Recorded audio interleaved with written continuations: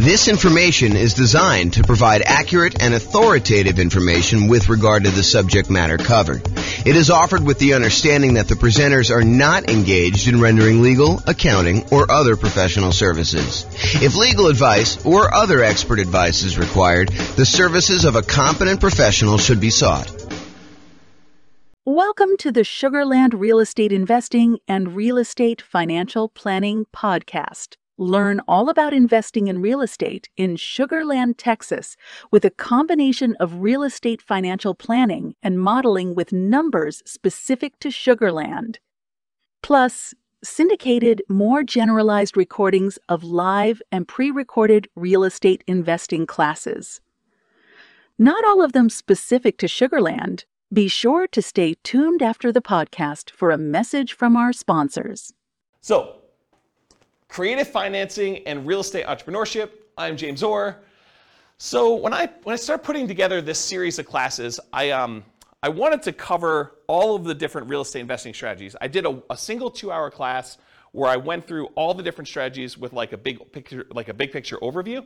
But then my idea was to go through then and dive deep into each individual strategy, talk about those in detail, and then give you real numbers as to how that strategy might perform for you achieving financial independence with these kind of tools, whatever strategy we're talking about, and then compare those across different strategies. Like how does buy and hold compare to fix and flip or creative financing or house hacking or nomading? And so I wanted to go and do deep dives into each of the classes. But traditionally, I've only usually covered these 3 primary strategies: the buy and hold strategy, including short-term vacation rentals, all the different variations of nomad by proxy, nomad with house hacking, nomad to short-term rental, nomad with lease option exit, and then the ultimate real estate agent retirement plan. So like all the variations of nomad, and then house hacking. So these were the classes. If you've been here for however long, we've been doing classes since 2003. So for most of those time, we've been doing these. It's been really exceptional for us to go do classes on these other strategies. So tonight's a kind of odd class in a lot of ways because I don't typically teach creative financing. I've done a lot of creative financing, not recently, but I've done a lot of creative financing, especially early on in my career. And then like quick turning, flipping properties, BRRRR, wholesaling, options, option auctions, tax liens, and partnerships. So these are sort of like the secondary tier of class topics that I don't frequently teach, although in some cases I've got good experience in those, and especially with the modeling we do, I think you'll learn some stuff that you've never seen before. So these are sort of like the secondary ones, and so you're getting what I would consider like a secondary topic tonight. I think it's super interesting and probably a primary topic for a lot of folks, but not what we typically would cover in the class series. And then there's some stuff that we're just not going to cover, like real estate investment trusts. Go talk to a stockbroker. And then things like probate, short sales, foreclosures, and pre-foreclosures, those are really part of other strategies. They're not their own strategy by themselves. Like, someone who's in pre-foreclosure, they could be a good candidate for you coming in and buying the property creatively, but it's not big enough to be its own like 2-hour class, as an example. So that's sort of like the real estate investing strategies and what we've done. If you've noticed though, we've already covered a 2-hour version of buy and hold. We've covered a 2-hour version of nomad, a 2-hour version of house hacking. We're doing creative financing tonight. We did a 2-hour class on quick turning, flipping properties. We did a 2-hour class on the BRRRR strategy. I'm going to do wholesaling, options and option auction, tax liens, tax deeds, and then partnerships is next week. So you'll see that we're going through the whole kind of like pattern, the whole, whatever you call it. Oh, I don't know, the whole thing, whatever it means there. Any questions on this? All right, cool. All right. So I'm going to take some time to go over all the different types of creative financing and make sure that you got that. Did you guys all get handouts? If you haven't been to one of the like class where we've done these models before, there's some handouts for you. If you've been already and you don't mind, because some of them I don't know if I printed enough, but if you email me afterward, I'll give you a copy. But if you just do the one there, it's like a handout that goes over all the different strategies, and then a kind of like a strategy profile for filling out the strategy tonight, and then one for the loans, kind of goes over the different loans. So if you don't have those, make sure you get them. You guys should have copies, right? Yeah, they're the same as last time. They're not any different. They're all the same. Okay, so let's do creative financing. I'm just going to walk through all these different ones. And if you haven't been to a live class before, I'm really informal. So if you've got questions, please interrupt, and I'll be sure to answer any questions you have. If you need extra copies, go ahead and take them while I have them, if you need them, or if you need someplace to take notes. Okay, so creative financing. So let's start with owner financing. So owner financing is when the seller of the property, the owner of the property, acts like the bank. They are willing to accept monthly payments or yearly payments or quarterly payments, whatever you guys decide to negotiate. But most of the time, it's going to be monthly payments. They'll accept monthly payments for you to acquire the property.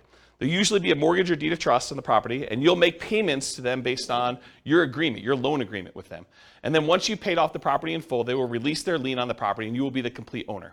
So you go to them, and instead of having to go to a bank separately and get financing, you ask the seller to carry back the financing. So you say, listen, Mr. Seller, I want you to sell me your property for $400,000, and I may or may not give you a down payment. You negotiate all that, and you may or may not look at my credit score, which is also negotiated, but then you make payments to them based on whatever interest rate you negotiate, whatever term of the loan you negotiate.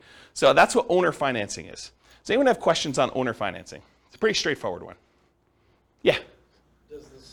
Does the seller have to have the loan paid off to offer that to the new buyer? That's a really good question. So the question was for the microphone, does the seller need to have their loan paid off in order to be able to offer owner financing?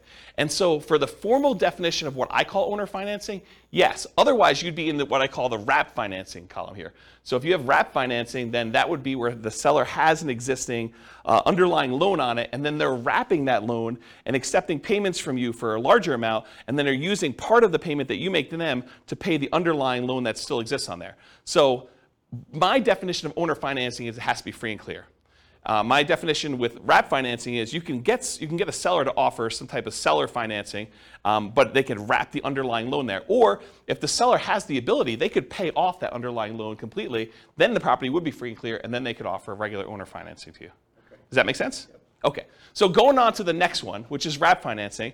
Wrap financing is when the seller has an existing loan on the property, and then they're going to willing to sell the property to you, and they're going to say, look, I owe $50,000 on a $400,000 property, but I will finance the full $400,000. I will collect a payment from you based on a certain interest rate and a certain time period for the $400,000 loan. But part of that payment you're going to make to me, I'm going to use that to pay that $50,000 loan that I still have on the property. So part of the payment goes to the seller, part of the payment goes to the underlying financing. At least you hope it does, because if they don't, that underlying loan could technically foreclose and you could be kind of SOL. Okay? So wrap financing is when the seller has an existing loan, but then they otherwise wrap it. Now here's another interesting thing. Around here, we're going to talk about what subject to here is, and why don't I just talk about subject to here next. But subject to in Colorado, they want us to do those as wrap financing. They don't want us to do straight up subject to.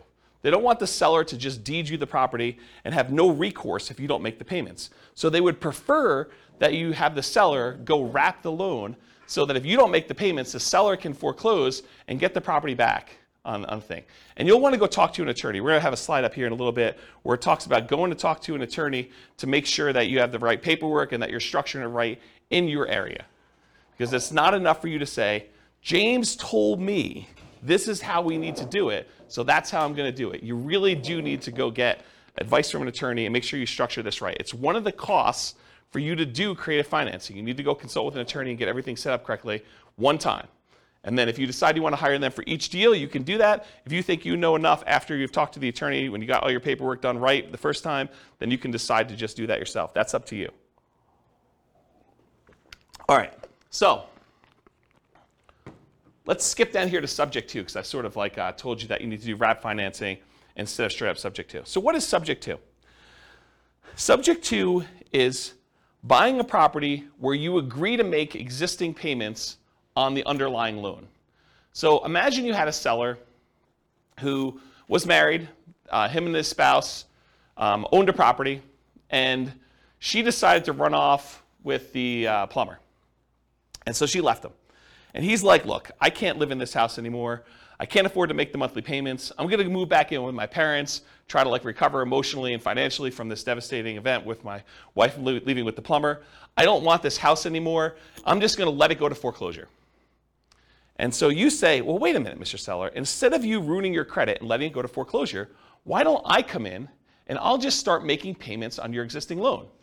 And because you're disappearing to Florida, and I don't know where you're going to be, I mean, for all I know, you could totally go to South America or wherever and just disappear completely. I don't want to have this thing lying out here where I'm renting it from you. Why don't you deed me the property now, and I will make payments on your underlying loan, and I'll own the property, but the loan will remain in your name. And so you won't have a foreclosure on your record. You won't be late on this loan because I'll make payments on it. And everyone will be happy. And the seller says to you, if you give me $2,000 to help get me to Florida, you got a deal. And so now you bought the property subject to the existing financing. So you bought the property and you start making payments on that underlying loan. Does that make sense? That's what subject to is. It's buying a property and agreeing to make payments on the underlying loan. Did I go, if I'm the buyer here, did I go to the bank and get permission from the bank to make payments on that loan? I did not, okay? And most loans, I would say 99.9% of all the loans being made today have what's called a due on sale or due on transfer clause in them. And what that due on sale or due on transfer clause says is that if the seller transfers ownership of the property, that the lender has the right, does not have the obligation, but they can, at their option, decide to accelerate the loan so that the entire loan is due and payable. And if you're unwilling or unable to pay the entire loan off, then they can foreclose on it and get ownership of the property back if the seller transfers ownership and does not pay off the underlying loan. So there is some risk to buying a property subject to. Now, do all banks, as soon as they find out that the loan is transferred, do they all go and say, we want the full thing paid in full and do that? Nope. They don't. But could they? Yes, they can. And in fact, I usually do this just to make my point, and you guys can't say, James never told me that a lender can call the loan due. So for, I don't know, 15, 20 years now almost, I've been teaching class since 2003, so what is that, almost 20 years? I always stand on a chair, and I tell you, the lenders can foreclose on the property. When you transfer title, they can decide to accelerate the loan. That due on sale, due on transfer clause means that they can decide to call the loan due. So you can't say, James, you never told me that, because I'll tell you, I stood on a chair and I told you that the lender can actually do that. Now, will they do that? I don't know. Historically, they haven't. But, if you go and now interest rates for the last couple of years have been in the, 3%, 2% sometimes, 4% range, and now interest rates are 5%, 6%, 7%. And you're going to go, take over a loan subject to, and the interest rate's 3%. And if you had to go refinance, the loan's going to be at 5 or 6%. Might a lender be motivated to say, we're going to accelerate the loan? I could see a case where they would. The chance of you going back to that lender and refinancing, they're not going to get the 4, 5, or 6% loan, right? I mean, you're going to go to a different lender. If they're foreclosing on you or they're threatening to kind of accelerate the mortgage, are you going to go to that lender and try to get a loan? Unless they give you some type of incentive to do so, probably not. So they're not really probably going to directly benefit, but what if they had some motivation? What if they, thought for some reason getting this loan off their books was a benefit to them, and they were looking for a reason to get it off the books? Could they go and do that? Absolutely, okay? And so, remember my example where the guy was going to, his wife left him and went off with the plumber, and now he's moving to Florida? Well, what happens if you don't make the payments on his loan? Right? Now it's a problem for him, because now the loan is now, in default, and he could be foreclosed on. He could have a foreclosure on his record. That's not ideal. And so one of the reasons why I told you that, at least in Colorado here, they want you to do wrap financing instead of buying subject to, is because with wrap financing, if you're not making the payment to them, they can then say, wait a minute, okay, now I can foreclose on you because you are not making the payment to me, which means the payment on the underlying loan is not being made, and now I have some recourse against you for doing that. Where before they don't, because they deeded you the property. The deed represents ownership. So if the seller deeds you the property, you now own the property, even though there's a loan in their name still on the property, okay? So that's why we tend to do wrap financing. But again, you're going to want to talk to an attorney and get specific advice about this. Does anyone have any questions on subject to wrap financing or owner financing at this point? We've covered a lot of them. I heard somewhere that they're offering insurance for that. Have you heard of that? No, insurance in what way? So Bill said, it's Bill, right? The due on sale clause. So if the bank actually goes forward with it, you can buy insurance to protect you from that. I've not heard that. If you do find out where it is, please email me, because I'd be interested to see what that says. Yeah, I've not heard of that. So Bill said that there's a company that's offering you insurance in case a bank decides to accelerate the loan and execute their due on sale clause. I've not heard that. Yeah, that's interesting though. And I will tell you, this is This is a gray area, a relatively controversial subject. There are some people that will tell you it's not a big deal, go ahead and transfer it. I've never seen one happen. I actually know of one that was accelerated. But like some people say, I've never seen it happen. So you could do this with impunity. It's not a big deal. They'll also tell you, just hide that you've done the transfer. Like, buy the property, put it into a trust. If you put the property, they'll tell you this, it's not true. They'll tell you if you put the property into a trust, if you have the seller put a property into a trust, and then you take over the trust, that actually eliminates the ability for the lender to accelerate the loan and use the due on sale clause, and then start their foreclosure process if they want to. That's not true. The phrase that they're referring to is that a seller can move the property into a trust for their own estate planning purposes. But as soon as you take over ownership of the trust, you have violated due on sale clause. So if they maintain ownership of the trust, if it actually is for their benefit directly, then that doesn't violate the due on sale clause. But if you take actually ownership of the trust, then that happens there. And they'll say, but no one really knows the trust. The trust is a private document. It kind of sits there.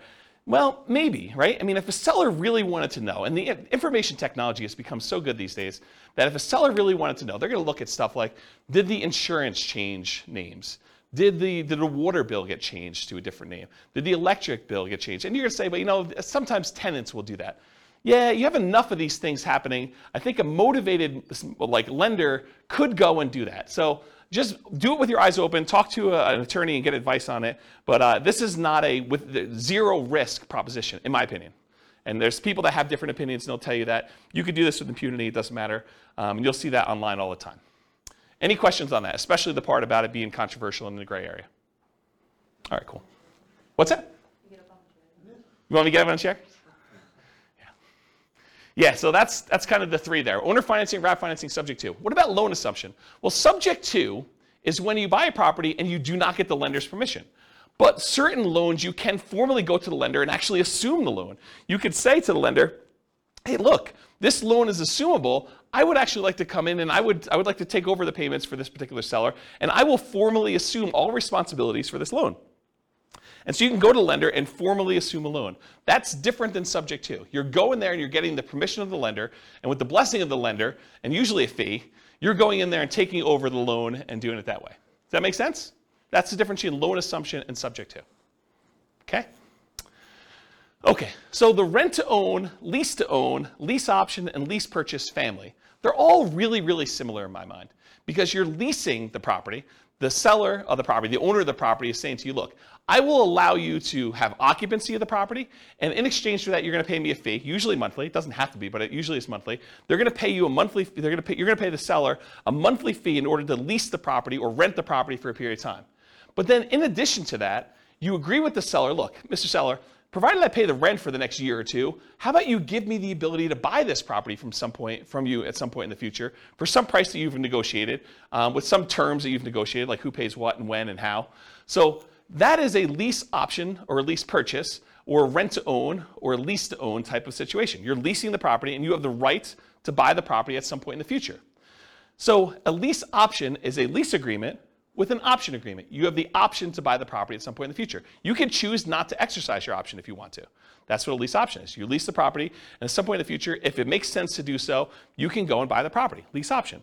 A lease purchase is a lease agreement with a purchase contract. And there's usually a little bit of a stronger implication in a purchase contract that says you intend to purchase the property. It doesn't mean that you have to, unless it's specific performance, in which case you could be sued if you don't perform. But in most cases, it's some type of lease purchase, and the purchase is usually based in some type of earnest money, where if you don't exercise the purchase contract, then you lose your earnest money. Although there's some ways you could write it where you don't actually lose your earnest money, but I think most of the time there's some type of loss there. So rent-to-own, lease option, lease purchase, they're all really in that same family. You're leasing a property for a period of time, and you have either the option to buy it or you have an implication to buy it with a purchase agreement. So those are what those are. Anyone have any questions on those? Okay. Agreement for deed, bond for deed, contract for deed, installment land contract. So when you buy your car, you don't actually own your car until you've made all the payments, right? You get the title at the end. Well, that's sort of what this agreement for deed, bond for deed, contract for deed, installment land contract are. You're making payments on a property over time, and if you fulfill all the payments in the terms of your agreement, then at the end of that, the seller is going to give you the deed to the property. You have an agreement to make payments, and then eventually get the deed. Bless you.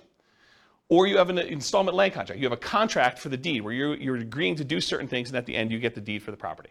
So it's sort of like car payments for houses, is the best way I can describe it. Okay? So those really are the 6 types of creative financing. Owner financing, where they don't have a loan, and the seller acts like the bank. Wrap financing, where they have an underlying loan, and the seller acts sort of like the bank, but there's a loan on the property. Loan assumption, where you formally go and assume responsibility from the loan with the lender. The rent-to-own, lease-to-own, lease option, lease purchase family, where you're leasing the property and you have the right to buy it at some point in the future. The agreement for deed, contract for deed, installment land contract, that sort of family, where you are kind of like making payments and then you get the deed at the end. And then finally, subject to, where the seller just deeds you the property and technically, you don't even have to make payments on the underlying loan. It doesn't have to be that. You're just buying the property knowing that there are existing liens on the property. But in the overwhelming majority of the cases, you're going to agree to make the payments on that loan. You're buying the property subject to, and you're going to agree to the seller that you're going to make those payments. Any questions on those 6? Okay. So for tonight, I'm going to discuss those different strategies, and we're going to go into like all the different risks and is it scalable and all the kind of different characteristics of doing these strategies.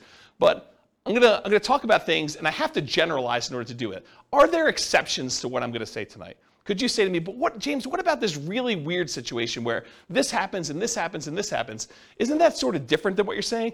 Absolutely. I can't cover every possible situation that comes up. So there are exceptions to everything I'm going to say. And I've tried to be comprehensive and include everything I can, but it's not possible to do that. There are exceptions to everything. So you can find a deal or structure a deal to make choices that are not in line with what I've defined here. And beware, just because you don't think there's a chance that X can happen, it doesn't mean that it won't happen. This is designed, in my opinion, to be a starting point discussion to help you make better investing decisions on your own with additional knowledge. This is not like the end of your education. And at a minimum, in my opinion, in order to do any creative financing deals, you should budget talking to an attorney in your marketplace who like specializes in doing creative financing to make sure you're doing it right in your marketplace. You should not say, James told me this, therefore it is 100% correct in my marketplace. Okay? Do your own research. All right, so creative financing variations. So if you have your handout with you, the one that has like all the different creative financing things on here, you'll notice at the very top is a quote. It says, what's a strategy? A strategy is a unique combination of entry, holding period, and exit. So how you get into a deal, the period of time or how you hold the property, and then how you get out of a deal. Okay? So entries can be any number of the creative financing options. You could buy a property using lease option, you could buy it using subject to, you could buy it using wrap financing, you could buy it with owner financing. Those are all examples. A holding period can be dictated by the type of financing you do. If you have a lease option on a property and your lease is 2 years long and your option agreement is 2 years long, you're not holding it forever. You have a 2-year period. So the type of acquisition financing, the type of entry you use can dictate exactly how long your holding period is.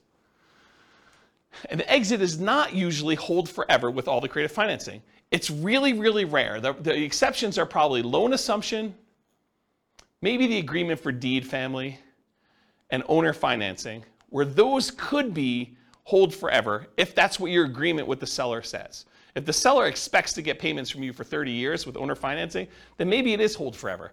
But the majority of these other creative financing strategies, lease option, lease purchase, subject to, wrap financing, in most cases, you're not holding those forever. Those are like short-term holding periods. And by short-term, I mean a few years, 5 years or so is kind of like the limit for those. Can you hold them longer? Sure. But I think the longer you hold them, the more risk exposure you have for these properties. And maybe I'm thinking about this wrong. And some people would probably argue I am thinking about it wrong because they would argue, hey, look, if they haven't done a due on sale or due on transfer clause acceleration for the 5 years, then they're probably not going to do it at all. But I don't know. I don't like having all these different loans out there and having the ability to have them call due at any given time. That's just not a strategy that I'd want to do. So exit is not usually hold forever. Often lease option exits for many creative financing is what people will use. So they'll go buy a property using one of the creative strategies, and then they'll immediately turn around and offer it on a lease, on a lease with an option to their tenant buyer. So they'll put someone in there who's going to lease the property from them and expects to buy it from in a year or 2 or 3 or whatever it is down the road. Okay, so that's usually what a lot of creative financing sellers, creative real estate entrepreneurs would structure their deals. They would acquire it creatively, and then they would immediately sell it to a tenant buyer in some form or another. Now, you can do these in your local market, but you can also do these remotely. If you happen to be in a market where a lot of these other strategies are really hard to implement, this is not a strategy that you have to move into a property. It's not like doing nomad or house hacking, where you have to live in the property. These can be done remotely. It involves different skills. I mean, to be able to go buy properties creatively in a different city is different than trying to do it here locally, where you can sit down across from the seller and do it all. So yeah, you can do it locally or you can do it remotely. They can be properties of any type. It doesn't have to be single-family homes. It could be duplexes, triplex, fourplex. It could be commercial buildings. It could be industrial buildings. It could be anything. We're going to tend to focus tonight on single-family homes. And then this is an interesting one. And if you're interested in it, you probably should look into it more. But Richard Roop used to teach a strategy called the ultimate strategy, which is a variation on owner financing. And really really short, I'm probably doing a horrible job at explaining it to you. But the real difference is that with owner financing, the way Richard Roop teaches it with the ultimate strategy is he will include in there a term that allows you to move the loan to a different property. So if you get owner financing on a property and you ultimately sell that property 2 or 3 years down the road, you may not want to actually pay off the property, right? You may want to say, I'm going to sell it, but I've got this really great owner financing loan on it. And you want to be able to move that loan to another property so that you can use that financing again repeatedly. And so that's called substitution of collateral. If you're interested in that, go do a search for substitution of collateral, and it will allow you to substitute the collateral. The collateral in this case was the house. So you could sell the house and say, okay, this house was the collateral for this mortgage I had on this property, but owner financing mortgage. But now, since I've sold that property, I'm going to move this to another property that I own or a property that I'm acquiring, and I can substitute the collateral. And you'd want to do that if you were creating really, really good owner financing with the seller. And the seller ideally wants to continue receiving payments from you. Maybe they don't want to receive a $400,000 lump sum of money and kind of screw up their tax planning. Maybe they really do want to keep that. And so they may be motivated to allow you to move this loan from one to another. So if you're interested in that, go look up substitution of collateral, and you can find some different strategies. There's some pretty interesting things you can do with that. Another source of this idea of substitution collateral, I'm not sure if they're even selling them anymore, but it was a guy named Mike Summey. I think it's Summey, S-U-M-M-E-Y, I believe, Mike Summey. And he wrote, along with Roger Dawson, he did a series of books called The Weekend Millionaire Real Estate Investor.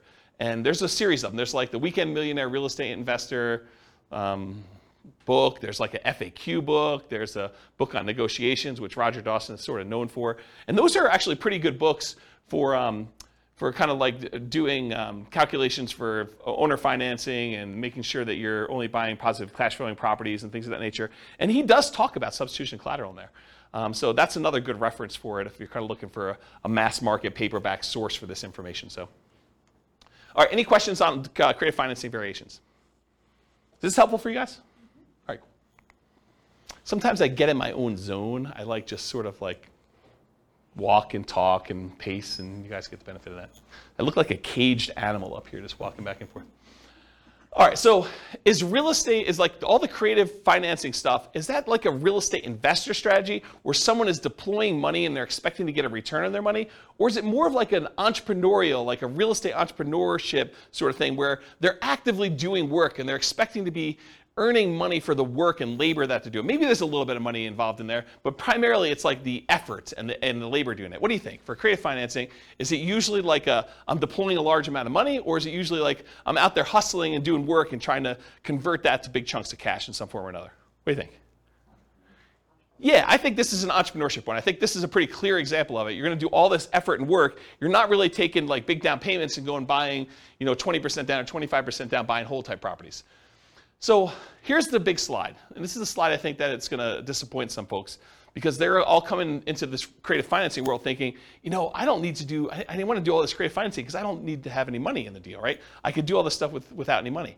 Well, maybe. I mean, you probably could find a deal where you could do it with no money, but I think that's exceptional. I mean, like really, really exceptional. Once you see my list of what the expenses are for doing it, I think you'll agree with me. It would be pretty exceptional to do that. So the first thing for money required, the first thing is you absolutely have to go talk to an attorney. I think anyone who is going to go try to do these deals without having a consultation with a local attorney who specializes in some type of creative real estate financing, I think that's a huge mistake. I think you could easily lose a lot more money than you could possibly make on this deal by screwing this up. And so it pays to go have a 1 hour, 2 hour, 3 hour consultation. It'll cost you, I don't know, $500, maybe $1,000. But if you think about it in terms of being able to acquire deals creatively now, I think that's a worthwhile expense to do that. So number one, you need to have a consultation with a local attorney to get the correct paperwork and advice on how to structure these deals. Because if you hadn't come to this class or listened to this episode in the podcast later, you would think to yourself, oh, I'll just buy subject to. I don't know about this whole wrap financing thing. I didn't realize that was going to be a big issue. And it's not an issue until it is, right? It's not an issue until something happens where now the seller feels like you screwed them and they go and they talk to the Division of Securities or what do they call the people that are looking out for the consumer's welfare in like the state? Anyone know what that division is? It's like the Consumer Protection Department or something. I don't know what they call it. But if they go complain that you're doing this kind of weird stuff and a kind of government agency with unlimited resources and trying to make a lesson of you, I don't know. I'm not sure I'd want to be on the other side of that. So I think you want to go talk to an attorney, make sure you structure this correctly, get the right paperwork for your city, make sure you're doing it right. So that's money required. And I think if you're doing your first deal, I think you could structure this in a way where that becomes almost a cost of doing the deal, right? You can come to an agreement in kind of spirit with the seller and say, look, seller, so once we come to an agreement on paper, I'm going to go meet with the attorney and have the attorney draft this up the way it's supposed to be with legal paperwork. And that sort of becomes part of your acquisition for the property on that first one. You don't have to do it ahead of time, although I probably would. I'd rather spend the money up front and know exactly what I'm doing rather than wait till the last minute and try to structure it that way.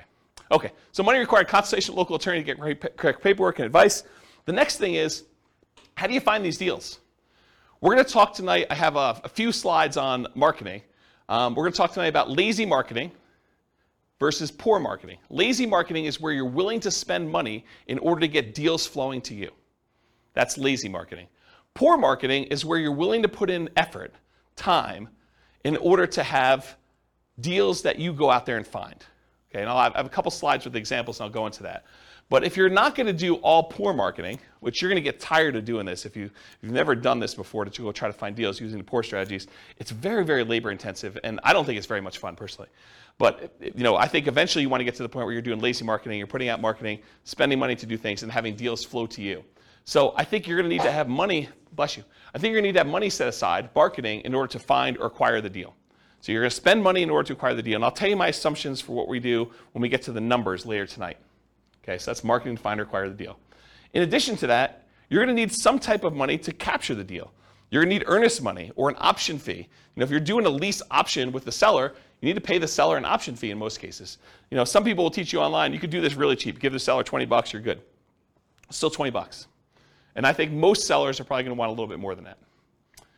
You'll open yourself up to more deal flow if you're willing to do the deals that require more money. If a seller says, look, I can't do this deal unless you give me $2,000. If you don't have $2,000 to do the deal, you can't do that deal, right? You can try to wholesale it or something like that, but you can't do the deal if you don't have money. And so what happens to the sellers that are like, look, I've got a ton of equity in my property. I just need $20,000. Otherwise, I'll let you buy my property subject to, or wrap financing.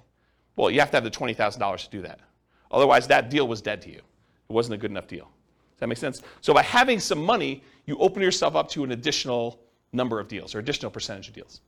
So you need earnest money or an option fee or something like that. I think that's part of the money required to do that. Sometimes you'll need a down payment.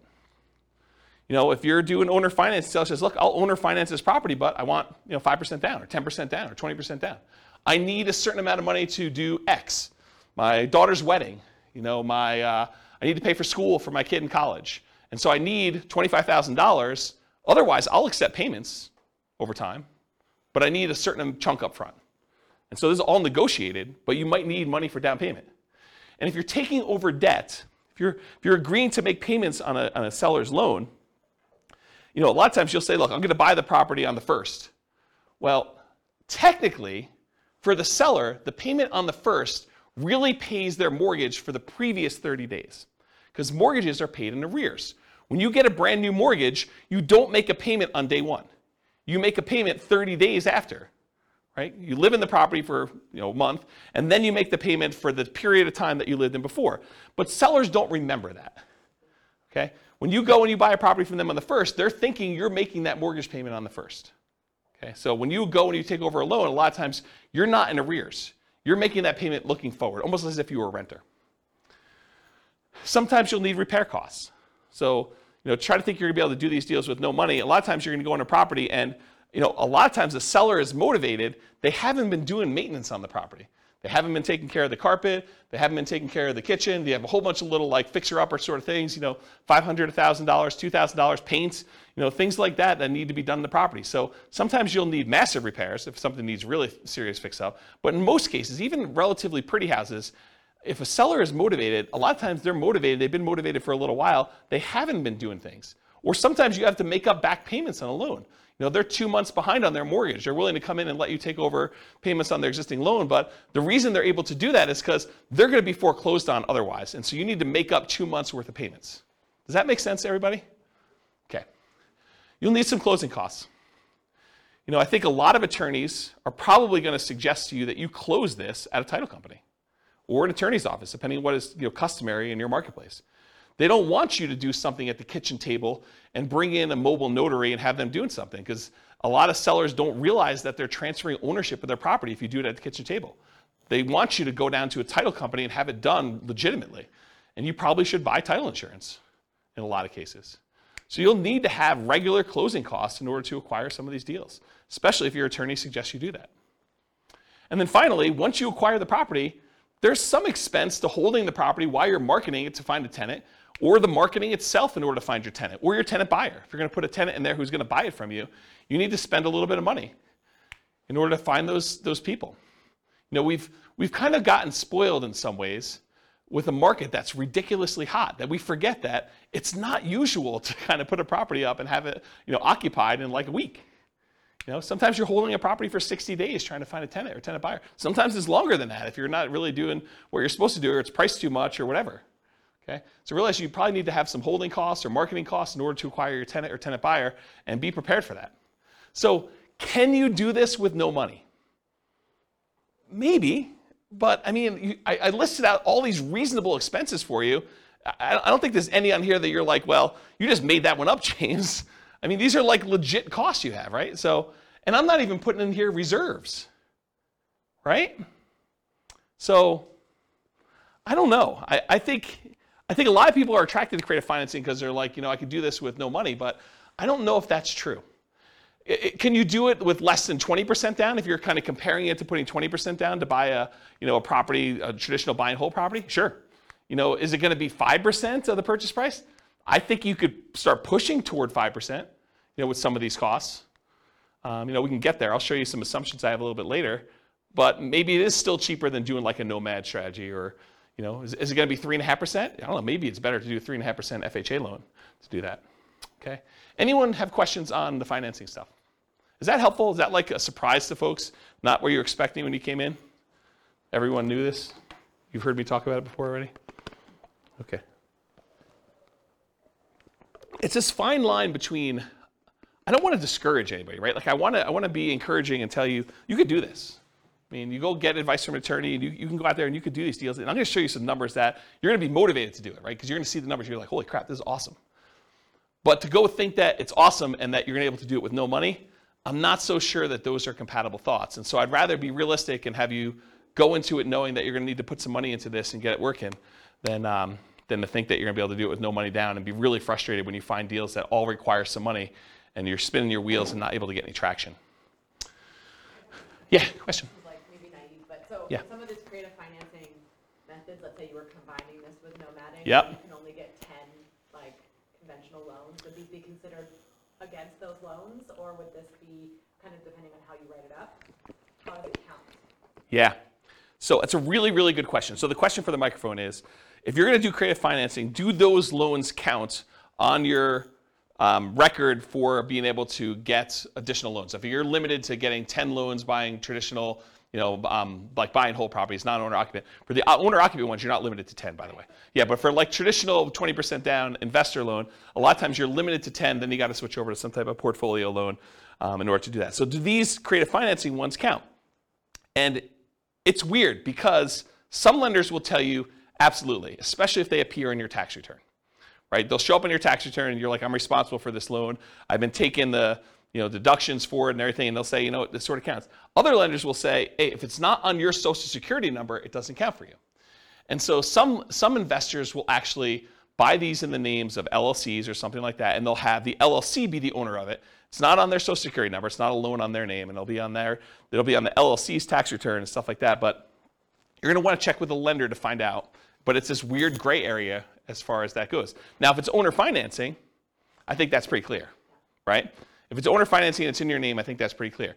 If you're buying something like subject to, that starts getting a little bit weirder to do it. But one of the great things about structuring these is it doesn't have to be you individually that's buying the properties. It could be an LLC or your IRA or your 401k or something like that in order to be able to acquire these properties. And then you're sort of in this area where do those count or not for stuff, yeah.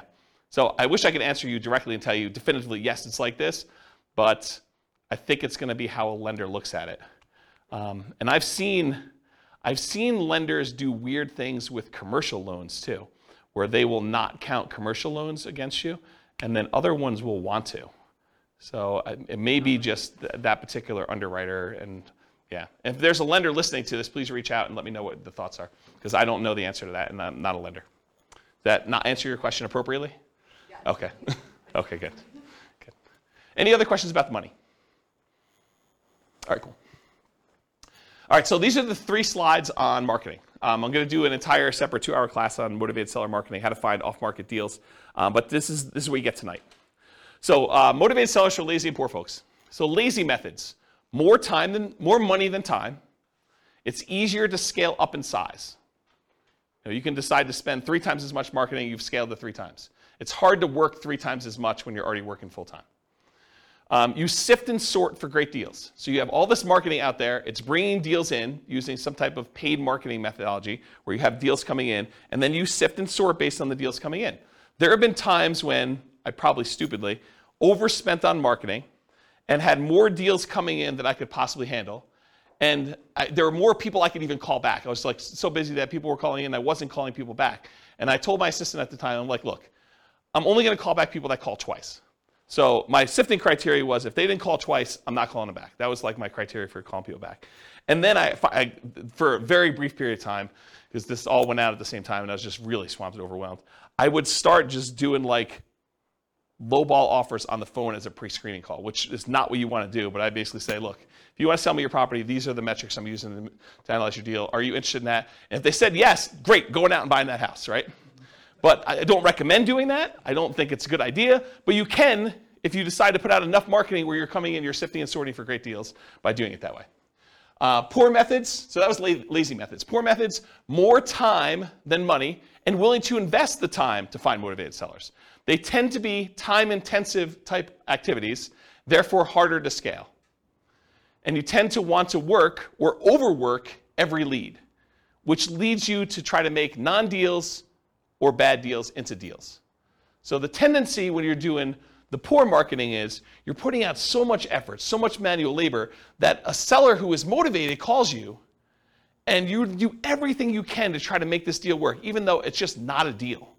And I think that's the tendency when you have limited deal flow and you get frustrated because you're like, I've only had this one call in the last 2 months. I've been putting in effort every day, doing 10 hours a day of door knocking or cold calling or replying to ads of people that are for sale by owners or whatever you're doing that's kind of like these poor marketing methods. And then finally someone says, hey, I'm potentially interested, and it's really not a deal. The reason why they're motivated is because it's not a deal. It's like something you should not buy. But like you try to look at it from every angle. You're like, I must not be looking at this right because this is the only one I've got, so it's got to be a deal. There's, like the old joke about, there's got to be a pony in this, thing somewhere, right? Like you're trying to find something to make it work, but it's not, okay? Now there can be some overlap between the two. For example, some people might consider bandit signs, the little signs you stick out in the medians of the roads, or the neutral grounds for people that are living in areas where they call them neutral grounds. But you kind of put them there and they say, we buy ugly houses or something like that. So some people would consider those more of like a lazy method. Some people would consider them more of a poor method because they're out there like manually putting them in the ground. And I don't know, it's sort of like in the gray area for that. Okay? So let's talk about some lazy methods. Lazy methods, again, are the ones where you're being lazy, you're willing to spend money. So billboards and bench signs, car signs, like the magnetic signs you put on your car or car wraps, any direct mail, postcards, yellow letters, handwritten yellow letters, probate letters, all examples of direct mail. Websites, pay-per-click, where you actually pay Google or some of the other search engines that when someone searches for sell my home fast in whatever your city is, that you come up, your website comes up, and every time someone clicks on your ad, you pay a fee to them. Voice or text broadcasts, where you're doing outbound voicemail blast that says, hey, I'm interested in buying your home, give me a call. And then lots of voice broadcasts or texts that say, hey, I'm interested in buying your home, text me back or call me at this number. Those are variations of lazy methods. Newspaper advertising, although newspapers are not nearly effective as they once were. Although, you probably could find like one that does work. Radio and television ads, and Yellow Pages, which again, who uses Yellow Pages these days? But I wanted to be comprehensive, and this is an old list that I used to teach in a class a while ago. Any questions on lazy methods? Okay. Poor methods, bandit signs, those little yellow signs or white signs you put sort of in the median or neutral ground, and kind of says we buy houses or we take over payments and buy a house any condition, cash for house, cash for keys, stuff like that. Business cards, you're putting out business cards, hand them out. People that you meet, contacting for sale by owners, getting on the phone and dialing, going door to door, stuff like that. Door knocking, door-to-door flyers, door hangers, and sticky notes, any type of door-to-door guerrilla type marketing. I consider that more of a poor method. Driving for dollars, looking around for properties that are obvious in need of repair, or they've got 37 old newspapers laying in the driveway, or 57 pizza hangers on their front door. It's obvious no one lives there and the house is abandoned or something. You drive around looking for houses like that, and they try to track down the seller, contact them, and ask them if they're interested in selling their house. That's a strategy. Flyers and the free flyer method. So you could put out door-to-door flyers. I think that was already on there. The free flyer method is you can go and contact 3 other businesses in the area and have them all agree to pay for a half page of a flyer. And you can charge them 1/3 of the cost for the flyer so that it covers all the printing for you. And then you go around and do door-to-door where you put up all the flyers, or you have them cover 1/3 of the cost of the printing and someone to deliver them for you. And you basically get the 4th spot on that 2-page thing for free. So it's a way for you to have an unlimited budget for doing marketing where you're getting 3 other businesses, the pizza company, the plumbing guy or AC guy or, something else, the weight loss guy. And they're all like on there and they're trying to sell their product or service, and you're one of the 4 on their advertising, and you do as much free advertising as you want doing that. That's what the free flyer method is. And then networking, telling people, what do you do? I buy investment properties. Someone is needing to sell their property, I can help them sell their properties, that sort of stuff, elevator speech. Sometimes you can find properties through real estate agents. I have bought properties creatively through real estate agents. It's hard to do. You can do it though. Posting ads, going on sites like Craigslist or something like that in order to find potential deals there. Promotional clothing, we buy houses type shirts or things like that. Real estate wholesalers and bird dogs, you can find deals that way. And then your website, if you're willing to do search engine optimization, write content, or do social media marketing, you could find deals that way as well. So those are all like more the poor methods where you're putting in more labor in order to find deals. Does that make sense? You guys understand the difference between lazy methods and poor methods and why I differentiate them and kind of how they work and scalability and stuff? Good? Cool. Credit required. So do you need credit in order to buy properties creatively? Strict question. Because you have to negotiate with sellers. So really, it's not automatic that the seller is not going to want to check your credit. I think that a lot of sellers, especially sellers who are motivated, are not going to need to check your credit. But I think that there are some sellers who are not motivated and they own their property free and clear, and they may be a good candidate for owner financing, who may say, yeah, I'm willing to owner financing for you. How's your credit score? And you tell them it's good. You want to check my credit? And they're like, yes, I do. It's a requirement for me to do owner financing with you, and they're going to want to check your credit, and so that becomes a requirement. So if you don't have good credit, you can't do those deals. Or bring in a partner. That was a pause for a drink. So transactions tend to be negotiated with the seller, so credit required is often a negotiation between you and the seller. There is a greater chance of finding options that do not require you to have personal credit with creative financing directly with a seller, especially if you're helping a seller solve a problem, if they're motivated in some form and they've got an issue that you can solve. Okay? This also opens up that since you don't need your personal credit to do it, you can buy in the name of an LLC or company if you want to structure things that way, or trust, or your IRA or your 401k, which we'll get to here in a second. Any questions on credit required? Cool. So skills required. So what do you need to know? What do you need to be able to do in order to do creative financing? And I think this list is a lot longer than a lot of other strategies because there's a lot more moving pieces. So the primary skills required for creative financing are, number one, you got to find deals. So a lot of times that means you need to have marketing skills. Because this is not like, you're trying to do traditional buy and hold, you're looking in the MLS, and all you got to do is keep looking at the stuff until you find one that works where you run the numbers. Now you got to go out there and actually get deals. You got to create motivated sellers. You got to go find them and identify them and have them call you or call on them. So finding deals, you need marketing skills. You still need to be able to analyze deals. And analyzing deals for creative financing, it adds an additional layer of complexity. It's not something you can't learn, but it's not as straightforward as just, I'm going to get a 20% down loan. Do I like the cash on cash? Do I like the internal rate of return? Am I looking at those numbers? It's a little bit more nuanced than that of how you structure it, how you run the numbers. Once you've done it a few times, it's pretty easy. So you need to be able to do a deal analysis. In some cases, you'll need to do rehab estimating, going into a property and finding out how much it's going to cost to get it ready to rent or tenant buyer. You need to do cash flow estimating, figuring out what the rent's going to be on that and doing those calculations. And in a lot of cases, you may need to estimate value to find out what you're going to sell the property for to your tenant buyer and what you're going to be able to buy it for, and is that a good enough deal? And is that reasonable? Will the property appraise when your tenant buyer goes to get a loan on it and cash you out? And so I think you need to be able to estimate values of properties. If you're doing traditional buy and hold, you may not need to do that at all. So it's an additional skill. Deal structuring, I kind of talked about that already, but you need to be able to structure these deals, figure out how you're going to structure, what type of creative financing you're going to offer, what type of profit spread you need, what type of cash flow you need, all those different things as part of deal structuring. In some cases, you may want to go raise money. So possibly raising money becomes more of an issue with this. I think you could probably list that in a lot of different strategies, but I think it's even more appropriate in this particular one, is possibly raising money as a possible skill. And then selling or filling the property, either selling it outright or putting a tenant buyer in the property or putting a tenant in the property or doing a short-term rental. Whatever you decide to do as your exit strategy, you need to be able to do that part of that skill too, or managing someone who's willing to do that. Property management, while the tenant or the tenant buyer is in the property, you need to be able to do that skill. And it can vary. The skill is either you doing it yourself and all the skills needed to do that, or hiring somebody else like a property manager and then being able to manage the property manager to do that. The rehab itself, you might be doing the work yourself, you might be managing subcontractors, you might be managing a GC, general contractor. So you'll need those skills too. And then this is it's deceptive, right? But I think this is a sales job.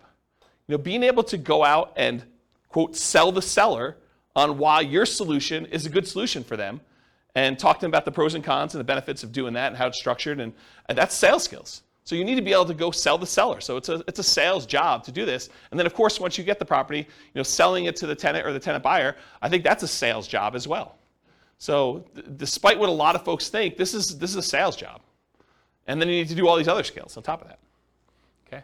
Any questions on skills required for doing creative financing?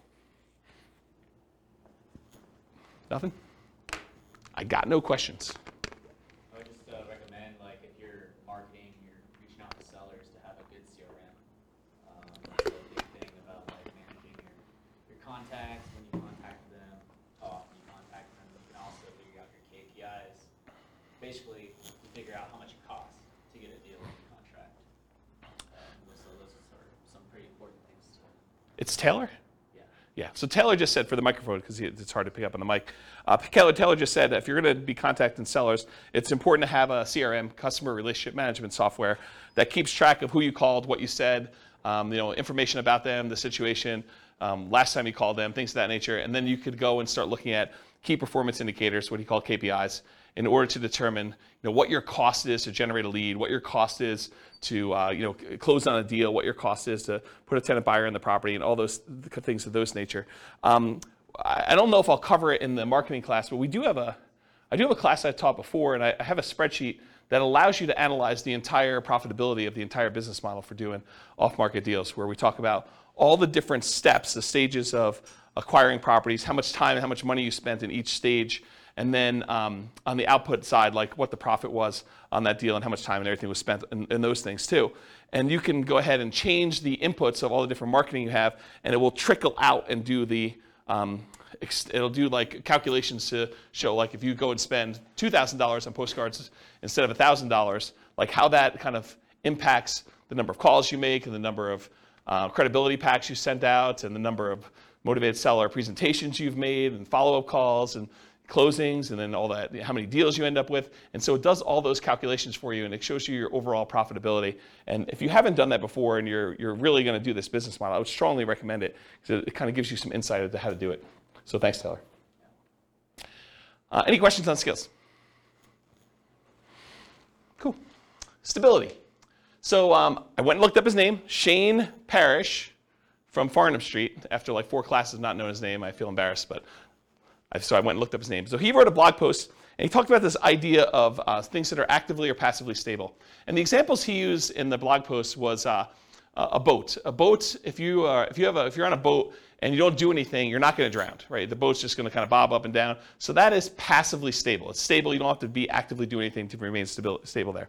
But a jet fighter is actively stable. If you don't take your hands off the controls, you don't do anything in jet fighter, you're going to crash, you're going to die.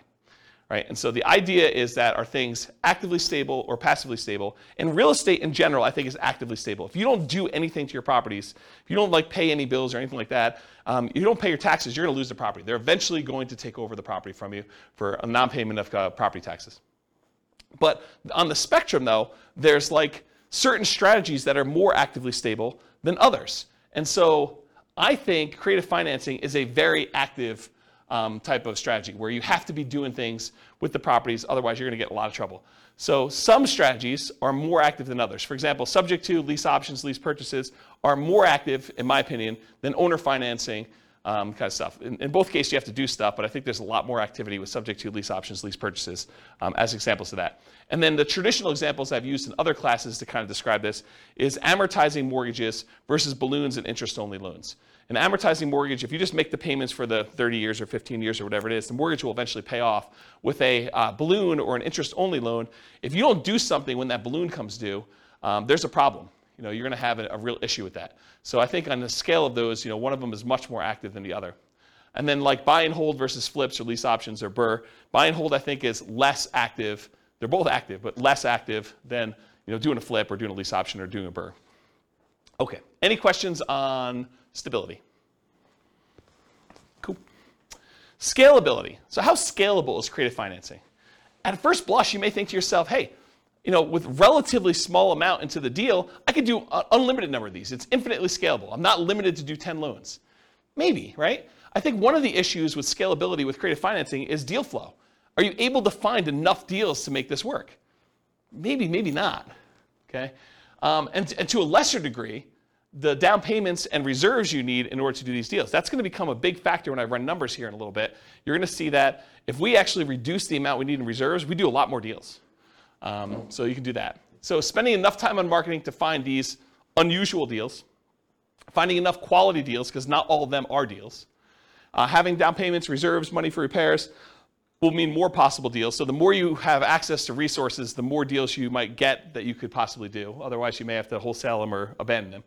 And so from that perspective, it's harder to scale, slower acquisition speed. But it can be done with relatively small amount of capital that can usually be reused after each deal. It's usually delayed, but you buy a property, 4 years later, the tenant buyer cashes you out, you get all your money back, now you're really flush, you can go do more deals.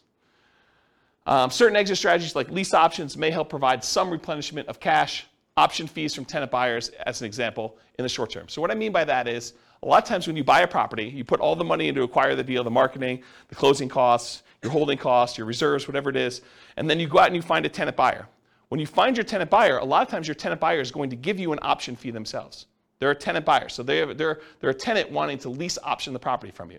So they may give you $500, $1,000, $5,000, $10,000, $20,000, $30,000, whatever it is that you negotiate with them in order to have the option to be able to buy the property. And that usually does get applied toward them purchasing it, but it's money you can use right away. Right? So it's money that you can actually get a refund or rebate, and sometimes even more than you use to acquire the deal, but I would think that that would be exceptional, that don't rely on that as a rule. But you might get some money back right away in order to fund your business going forward. Make sense? Okay. Let's see. Since it requires a lot of manual labor, it's typically not considered a scaling wealth building strategy directly. A lot of creative financing and real estate entrepreneurship is a sales job. I mean, you got to go out there and you got to sell the seller. You got to put in effort and time and do that. Many will use profits from creative financing and real estate entrepreneurship to then acquire other assets like stocks or bonds or REITs or flips or rental properties or whatever it is to then scale up. So they kind of use this as a growth funding strategy in order to be able to do other things that scale a little bit more easily and allow you to do less active work. Any questions on scalability? Cool. Risk exposure. I think this is going to surprise a lot of folks as well. So overall, I would categorize creative financing as a high risk rating. High risk. Why? Because I think it has all the risks of a lot of other strategies, plus some additional ones you don't have elsewhere. So for example, because we're putting so little in the deal, we have amplified returns. If you're positive and the returns are going well, those are amplified in a positive direction. Those are good. But because they're amplified, if it goes against you, it's amplified negatively. You could put $3,000 into a deal and lose $10,000. Okay, so it's amplified both ways. And that's from putting small down payments into the deals. There's also an increased likelihood of negative cash flow. Whenever you put a small amount down or you take over debt in a property where the original seller had very little down in the deal, you have an increased chance of having negative cash flow on a property. And so we like to refer to these as deferred down payments. If you had put 20% down or 25% down, they would be positive cash flow and you wouldn't have negative cash flow. But since the original owner only put 5% down and a year later they're selling it to you and now you're taking over the debt, maybe they really only have 5% equity. So it's like you put 5% down. So you could have negative cash flow on this. And they may still have PMI and things of that nature.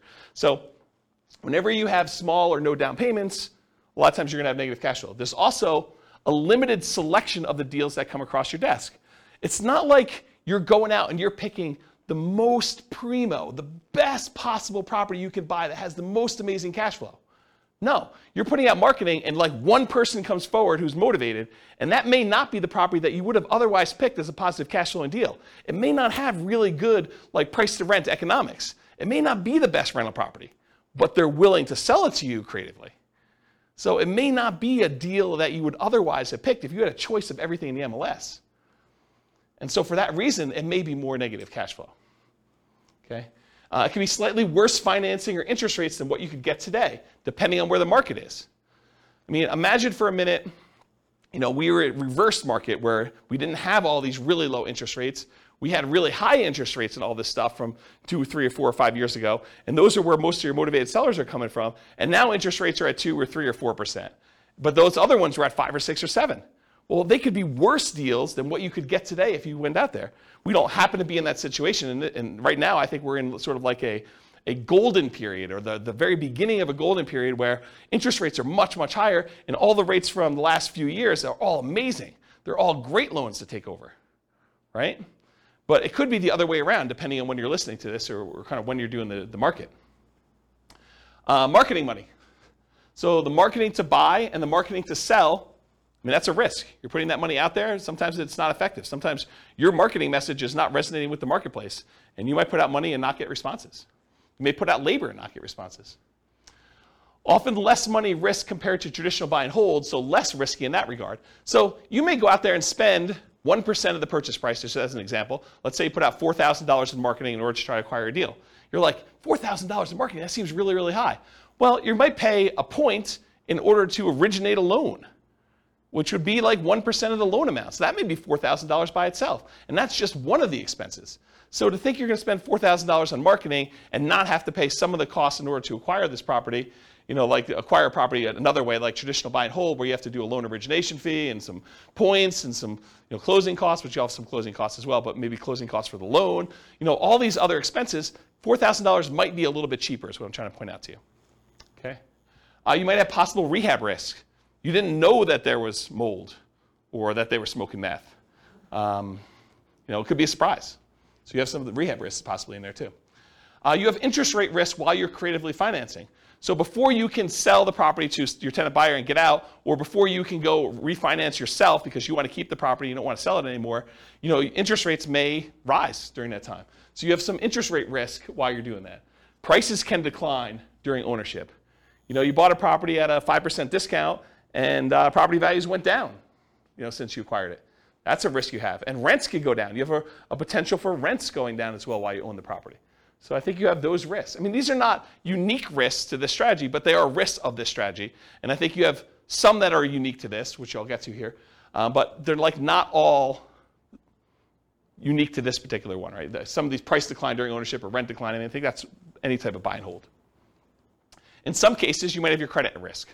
If you're going to get owner financing and they want you to personally sign and personally guarantee the loan, now you have your credit at risk for doing that. If you're doing loan assumption, that's credit at risk, right? You went and you got the formal assumption of the loan from the lender. I mean, now your credit's at risk. Let's see.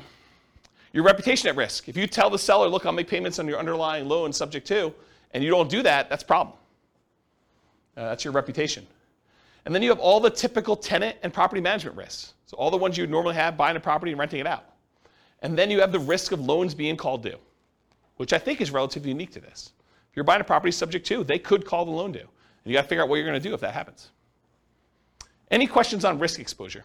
I have a question. Yeah. It may not be exactly related to this, but would be kind of, so are assumable loans a thing anymore still? My parents did this in the 80s. So like, I just feel like now there's an opportunity of people who had 2% or 3% loans coming in and being able to assume that loan. So the question is, are there assumable loans right now? Yeah.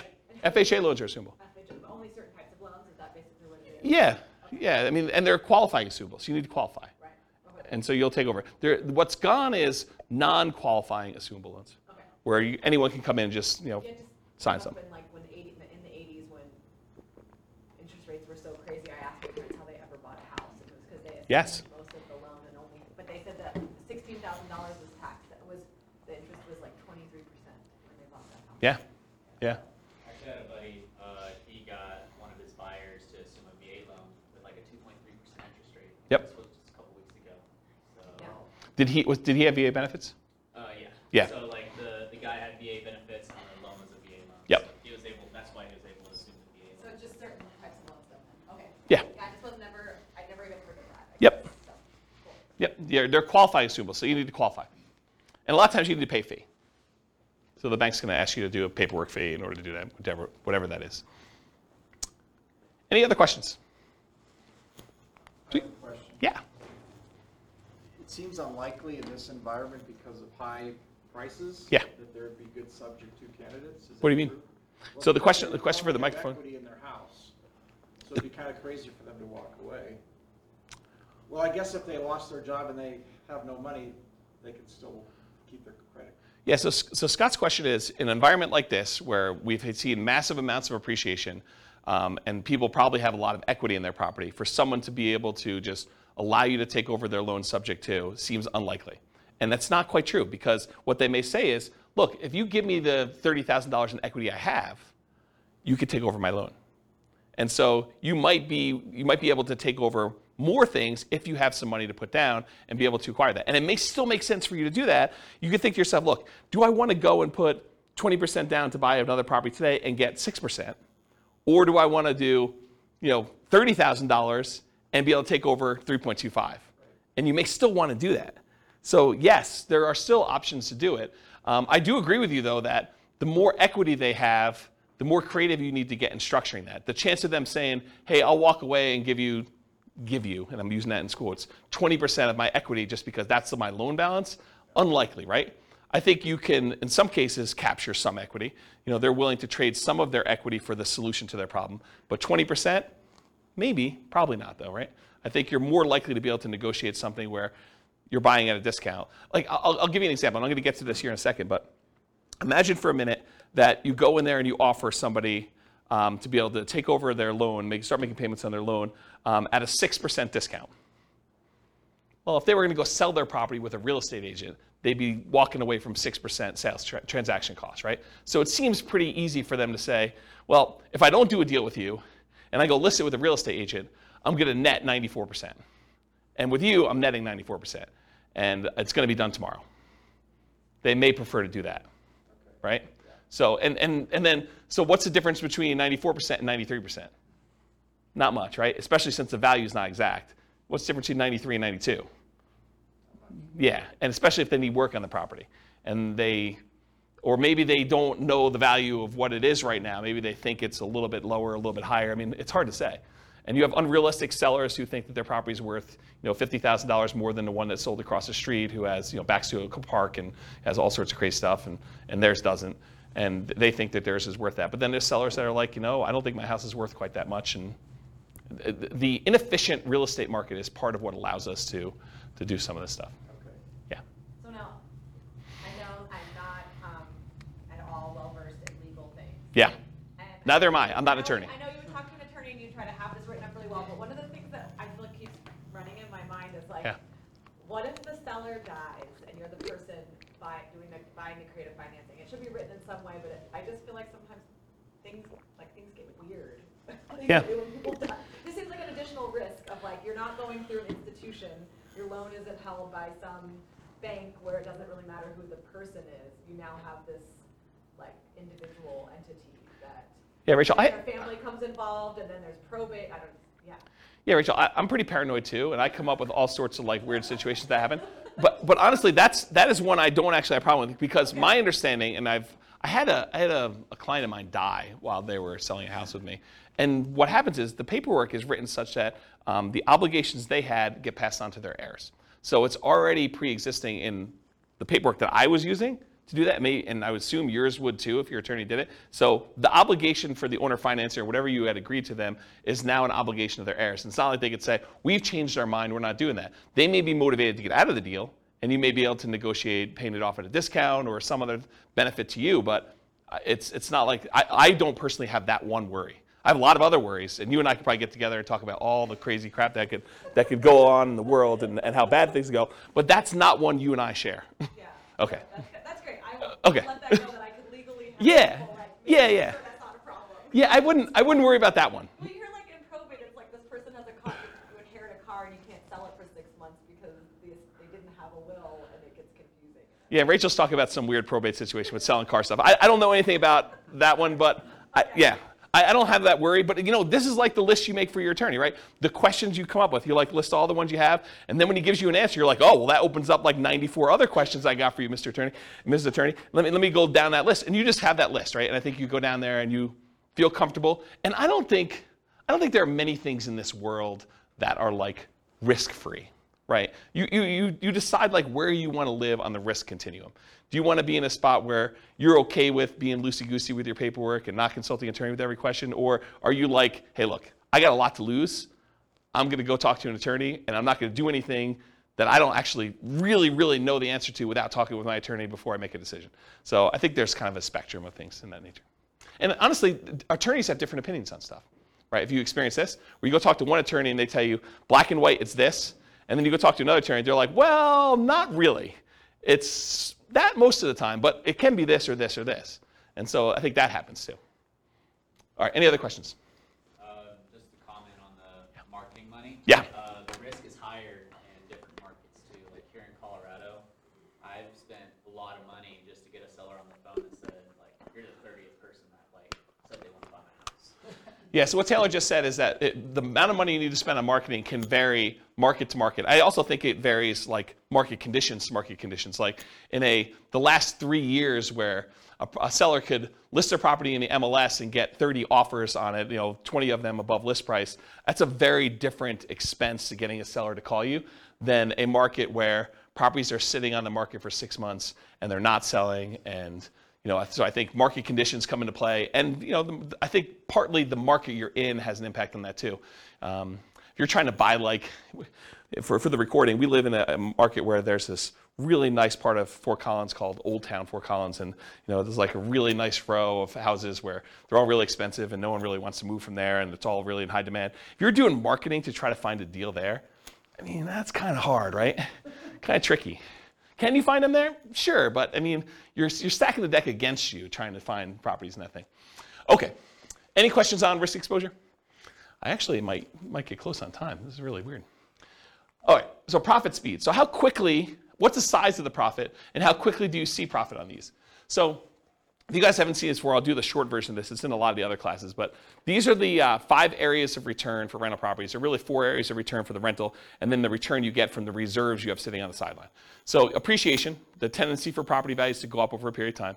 Cash flow, that's all the income you have coming in from the property, including rents and stuff like that, minus all the expenses, property taxes, insurance, maintenance, vacancy, property management, if I didn't mention that again, capital expenses, like all those things. So you subtract all the expenses out, whatever's left over is your cash flow. Tax benefits is usually the cash flow from depreciation. So when you rent the property out, you get this depreciation benefit. It's a phantom expense given to you by the government on your tax return. That means you pay less in income tax. And so whatever the amount you have to pay less in income tax is what we consider cash flow from depreciation for owning this property. And then how much you pay down on the loan. That's debt pay down. So those 4 areas of return, plus the area you get for the return you're getting on your reserves, gives you a total amount that you're earning. So what's the typical size you might see on this? Well, when you buy a property creatively, a lot of times you're buying it at a small discount or a big discount, depending on what you can negotiate. And so sometimes you'll get this forced depreciation.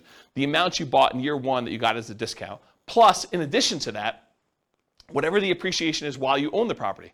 So if property values are going up, whatever it is, 3% a year, and you own it for 4 years, it's 3% the first year, 3% compounded the second year, 3% compounded the third year, 3% compounded the fourth year. It's 12% plus, because you have some compounding in there over that period of time. Plus, if you bought it at a 5% discount, you're talking about 17% or so amounts you made on this property over those 4 years. Then you had whatever cash flow you did. In a lot of cases, since you're buying these properties creatively, and a lot of times they have high loan-to-value loans on them, and they may not be ideal rental properties to begin with, sometimes your cash flow will be negative. Your tax benefits are usually going to be positive, and they usually offset some of your cash flow. And then debt pay down, depending on the price of the property and the interest rate. The lower the interest rate, the more you pay down in debt, just in general, for the same amount of property there. So you combine all those together, you're talking about relatively big sums when you're doing it. It's not all up front though, right? So as far as when this happens, a lot of times you'll get an option fee from your tenant buyer. When the tenant buyer comes to you and they're like, okay, I would like to rent your property and I'd like the option to be able to buy it from you from a year or 2 or 3 or 4 down the road. A lot of times they'll give you an option fee up front. So whatever you negotiate, could be $1,000, $5,000, $10,000, $20,000, whatever you negotiate with them in order to get, but you get a kind of a pop there at the beginning for that. And then you get ongoing cash flow from the rent on the property. Sometimes that's negative, sometimes it's not. And then you're going to get the big pop at the end when they cash you out or you sell the property. And so that's when usually the majority of the money comes in from doing these creative financing. Let me make sure I covered everything I wanted to.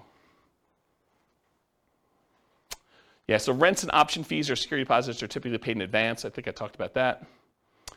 The paper return from forced depreciation when you're buying at a discount, I talked about that. Okay, I think I covered everything I wanted to cover on that. Any questions on the profit speed and size of profit? Cool. Finding deals. Most common methods for finding deals: for sale by owners. And by for sale by owners, I mean 2 major groups. For sale by owners that are already actively marketing their property. These are the guys that they know they're for sale by owners, they're putting their property out there for sale, and they're trying to sell it themselves. And then you've got all the hidden for sale by owners, the ones that don't necessarily have their property marketed. They could be just, I would sell my property, or they're motivated and they're unwilling or unable to take action on their things. They've got a whole bunch of other stuff going on. So with those guys, you need to actually spend money on marketing and or do networking in order to find those. So those are the majority of the ways you're going to find creative financing deals. Of course, can you find a property that you could buy subject to in the MLS? I've done it before. It's really rare. I think I've only done it once. I've bought one property from the MLS subject to. There are some people that teach buying lease options from the MLS, but it's usually a strategy for properties that have been sitting on the market for a long time in a very slow-moving market. So, this is around circa 2008 or so when we had a lot of inventory and properties were not moving very quickly. And one of the solutions that investors would go to is they'd go to properties that were listed in the MLS and they would say, look, I know you had your property listed for sale. It's been on the market for 6 months. You guys haven't had any offers. How about I do a lease option? You stop the bleeding, especially a property that's vacant. I'll stop the bleeding. I'll come in here and I'll make payments on it. And then I'll agree to buy it from you for this price a year or 2 or 3 down the road. And I think for some sellers, that was a good solution to their problem. And I think if we got into a soft market again, I think that could come back. With as hot as the market has been for the last, whatever it is, I think the probability, you can still find them, but the probability of finding those is lower with a really hot market. And then I think really occasionally, especially with a loan assumption, you may be able to find real estate owned. Right now, there's so few properties that have been foreclosed on. I think we're literally at all-time lows. I was looking at some stats on this recently. But eventually, that comes back around. There'll be some people that have foreclosures, and the bank will take back properties, and some banks actually keep their own properties on their books, and they call it real estate owned. And you may be able to go to a bank and get them to agree to sell you your property, and they may be willing to do some type of loan assumption or owner financing, but it's from a bank, so it's really more traditional financing. But I think you could find some deals that way. And then wholesalers. Imagine you're out there, but you don't have the money to do a deal, but they decide to come and wholesale the deal to you, and you have the money to do it. So you can find people that are like you out there trying to find deals that they can't take down themselves or unwilling to take down if it doesn't meet their criteria. Any questions on finding deals? Sweet. So to analyze deals, you can use the spreadsheet, realestateFinancialPlanner.com/spreadsheet. It's the world's greatest real estate deal analysis spreadsheet. That's the humble name for it. And so you can go ahead and just use that for doing your rental property analysis when you're buying a property. Just put in, what you're putting down on the property, what you're going to get for income on the property, and you can do all the analysis you need to for that. Any questions on analyzing deals? I probably need to do like a class on how to analyze deals, like how to fill out the spreadsheet, right? Or no one needs that? No one needs that? Wow, okay, I won't do it then. Sweet, save me a night. All right, market conditions. Really, no one needs it, huh? That's good. Market conditions. So, and ideally, markets where you can find properties with flexible sellers willing to accept creative financing. I think that's the definition of the markets that work for this. Markets with at least decent demand. Sometimes you can find deals, but it's really hard to liquidate the deals, and that's why you can find them.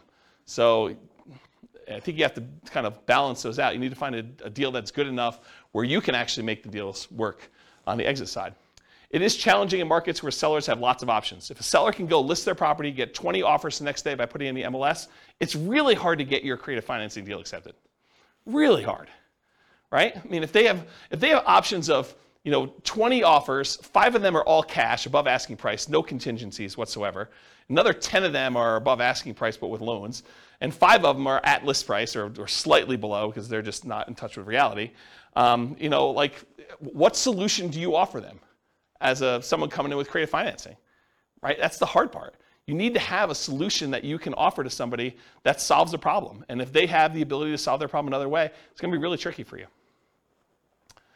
And then also a challenging market is low buyer demand. If you can't get rid of your property, if you can't put a tenant buyer in there, that's problematic. If it takes you 6 months to put someone in your property, that's going to be just going to be a challenge for you. You can make those numbers work, but you got to buy those deals a lot better. Okay? Any questions on market conditions? Cool. Accessibility, availability, these can be hard deals to find, no doubt about it. Got to do marketing in order to find them. You need to find sellers willing to accept creative financing, so you're usually solving a seller's problem. Watch out, strong availability might mean it can be harder to sell in a reasonable time. One reason sellers can be motivated because it can be difficult property to sell. So there have definitely been deals where I'm like, yeah, I could see why you'd want anyone to come in and take over this property from you because I don't want this property either. It's bad. I just have no interest in dealing with the problems. I don't want to take on those issues. And so, there may be times when you're like, yeah, pass. Some markets are much easier than others. Talked about that. It's harder, but you might be able to invest in remote markets to find these deals. So it doesn't have to be your market. If you're in a market and your market's still on fire, you can go to other markets and do these. It's just different skills, different strategies. You got to start doing this remotely. And then you got all the challenges of doing remote investing. Can be done, but make it trades. Can you use your retirement account to do these? Yes, you can. Yep. So you can do this. And because it doesn't have to be like non-recourse loans, and the lender's not going to set 35% down payments or whatever they're doing for doing loans to your IRA or your 401k. These can be very attractive to do in your retirement accounts. So because there's no pre-existing conditions from the sellers with their financing. We're taking over a loan subject to, we're getting an option or a lease option on a property. Could be definitely very attractive to do these. All right, so let's do some quantitative analysis. Now that I've got, 25% left? A little less than that. So creative financing in real estate entrepreneurship requires work and effort like a job.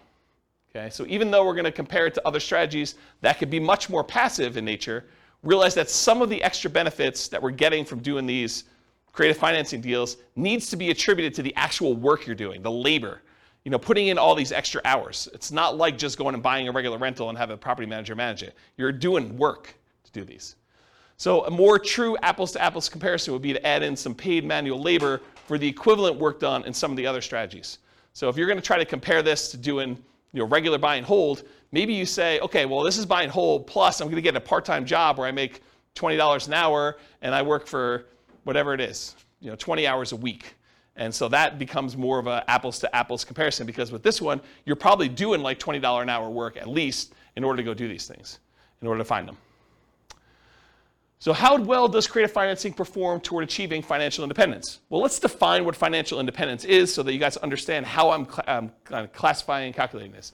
So when your investments provide your minimum target monthly income in retirement, what some might call lean FIRE or just regular FIRE. FIRE is financial independence, retire early. So it consists of money coming in from passive income from Social Security, pensions, or annuities. That's number one. So any money you have coming in from Social Security, any pensions you have, or any annuities that you bought that are bringing money in, that's passive income. Plus any net cash flow after all expenses on your rental properties. Plus, the third thing, your yearly safe withdrawal rate times any other money you have invested in stocks or bonds or things like that. Okay?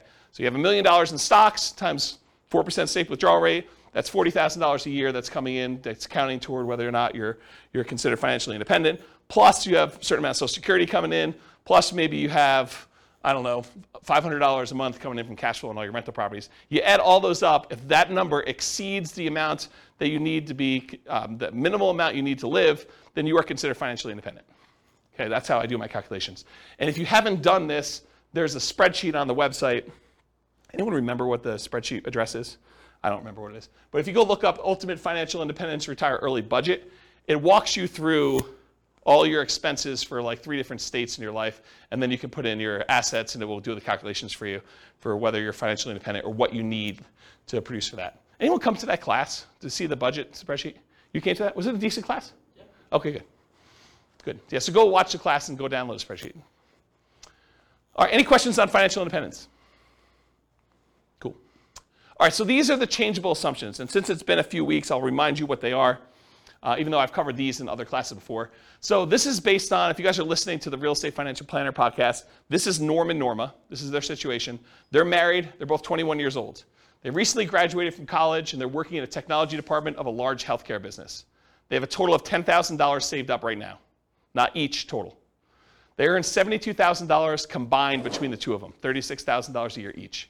They each earn $18 per hour. They work 2,000 hours a year, $36,000 per year each. They're saving about $1,000 per month before they buy any houses.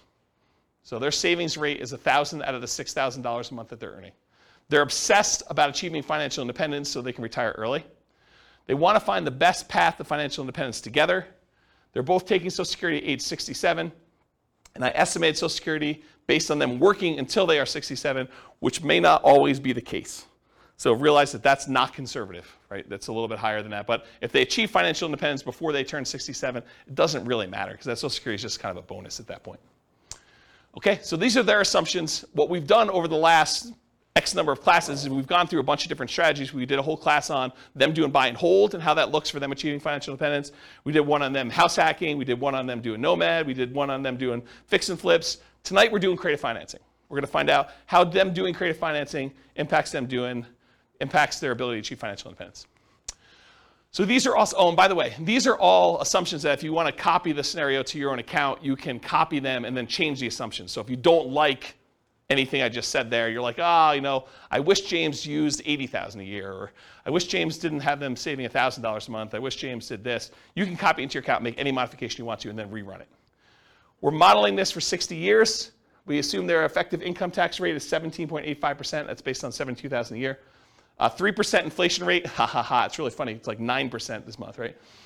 But 3%, I think, over a long period of time is a reasonable assumption, even though we're in this really crazy high environment right now. That's what 3% is, like a real data-based number. Like, go look back over historical data. Over a very long period of time, it's like 3. Mortgage interest rates, I'll show you those on the next slide, but they're on your handout too. If you didn't get a mortgage handout sheet, did you get a mortgage handout sheet? Can I have yours? You guys have your own copies, right? Yep. You guys got them too, right? Everyone got a mortgage sheet? We'll talk about those in the next slide, but those are the interest rates I used. Then a 4% yearly safe withdrawal rate. We're saying they need $5,000 a month for their target monthly income in retirement in today's dollars. So that does increase with inflation over time, but it's really like $5,000 in today's dollars. And their ideal lifestyle, if they can get there, is $10,000 a month. I'm not going to use that in the presentation, but that is a true statement. Okay.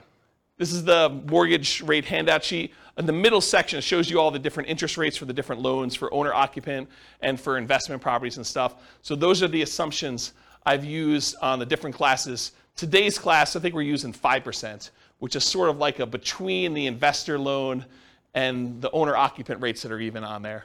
Because we're assuming we're coming out of like a really good interest rate environment. I didn't want to handicap them too much, but I didn't want to use like 2.5 or whatever it is, because I didn't want it to be too good.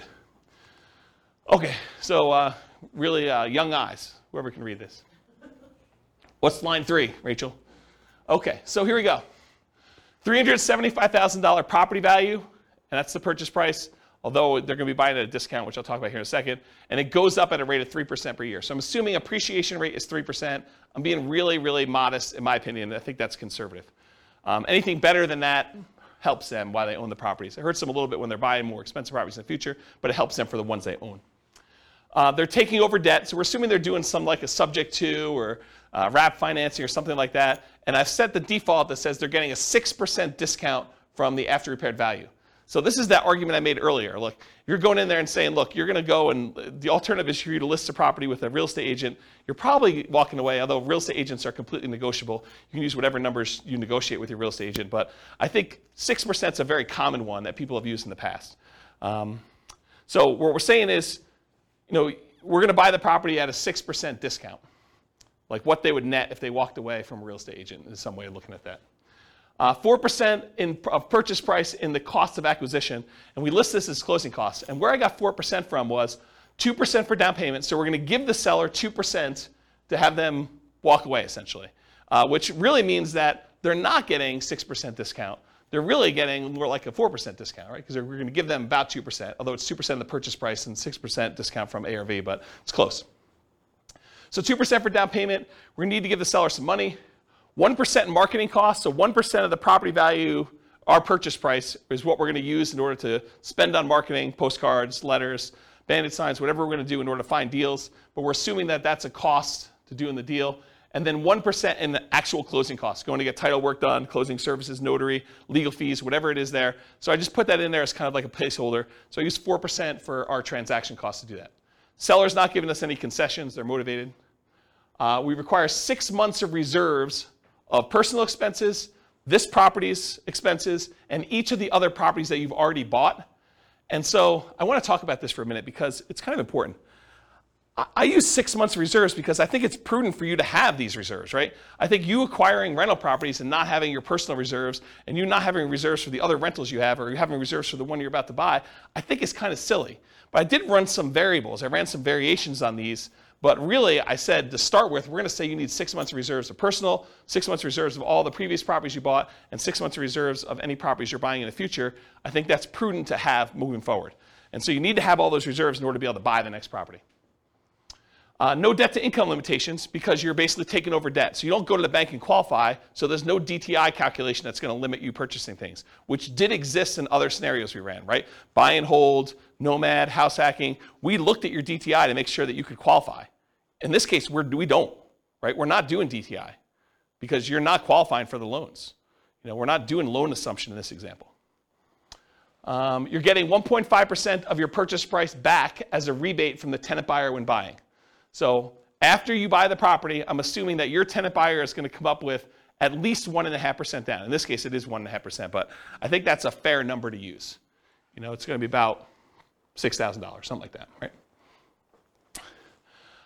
This gets applied to a credit when they buy it from you in 4 years. Now, the way that we model this is not great for how we give the credit back, but I did include it in a really rough sort of way, but it's not perfect. I just wanted to warn you about that. We're using a 5% interest rate that you're taking over on the loan and that you are paying PMI. They do have PMI on their loan. They didn't put that much down, so they got private mortgage insurance. We're using a 360-month loan, 30 years. $2,600 per month in rent, but rent also increases at that same inflation rate, 3% per year. You're likely to have negative cash flow if you ignore that upfront option fee you got and you ignore cash flow from depreciation. So a lot of folks, a lot of creative real estate investors will think about that option fee as some offset to their cash flow, right? If you get, as an example, if you get $2,400 as an option fee, isn't that sort of like an extra $200 a month for the first year in rent? So if you were like negative $100 a month on rent, but you got $2,400 in the option fee, it's not really negative $100 a month in rent if you really got the option fee up front. You just got like prepaid rent up front. Now it does count as a credit to them when they buy, so it's not like it's really that way, but it does offset some negative cash flow. And if you're getting $6,000, that offsets a lot of negative cash flow, right? If you get $6,000 option fee up front, it's like $500 a month for the first year, or $250 a month for 2 years, or whatever that is for 3 years. I can't do the math in my head. So we're not counting that. We're not thinking about that. We're not counting the cash flow from depreciation. 3% of the monthly income is the assumed vacancy rate. 10% of the monthly income is the assumed maintenance rate. Although if you've got a tenant buyer in the property, you could argue your maintenance rate is probably going to be a little bit lower, because usually a tenant buyer, someone who's buying the property, is going to take care of the property a little bit better than just a regular old renter. And you could negotiate that they're responsible for the first X in maintenance on the property too. That's another way to structure this. I'm not going to talk about how we calculate taxes and insurance, but we are calculating, it's on there. And then I'm not going to go into details about how we calculate the depreciation benefit, just for the sake of time, but I do have that in there as well.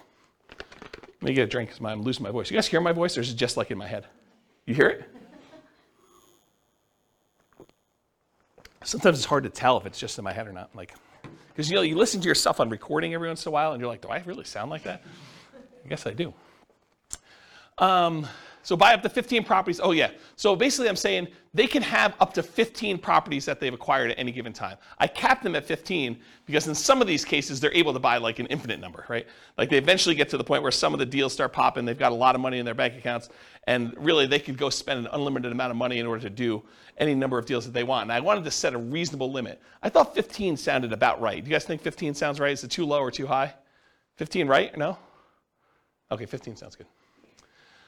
I do run some variations there, how long you're actively buying for. Oh, I only buy properties for 10 years. Because if I keep running this for, a lot of times you're financially independent before 10 years, or like shortly after 10 years. So I basically stopped acquiring properties at 10, and I did some variations where I extended it out a little bit more, made it shorter, but yeah, 10 years is arbitrary. And then I buy up to 15 properties. We sell them to a tenant buyer after 4 years. Historically, over a large data set, it takes about 3 different tenant buyers in order to have a tenant buyer close on the property. And so if you have a tenant buyer every year for 3 years, I used 4 years. This seemed a little bit more conservative. Could be longer than that, could be shorter than that. Depends on how you structure the deal, what happens in the marketplace, their ability to qualify, financing availability. A lot of variables in here. But I think 4 years seemed like a reasonable cutoff. You could extend it out if you wanted to. And I didn't count extra option fees you had, right? Like you put a tenant buyer in there, they could live in the property for a year and then decide not to buy. They don't get married, they get divorced, they no longer need the property, they're transferred out of the area for work, whatever the reason is. But there are times when that tenant buyer is like, I'm leaving, and they just leave their option fee, and now you got to go find another tenant buyer, and you get to collect another option fee by doing that. So I didn't count that. And then even after the 10 years, they're selling property. So they acquire them up to 10, and then we could sell them 4 years after that. And then when you sell, use 1% in closing costs. Usually you're going to negotiate to have the tenant buyer pay all the closing costs, but this is sort of part of that offset to give them that 1.5% credit back. So I sort of finagled it that way. That's where that came from. You're not paying any real estate commissions because you've got the tenant buyer you've already found, and the tenant buyer is buying directly from you, so there's no real estate commissions on the sale. There's a 25% depreciation recapture tax.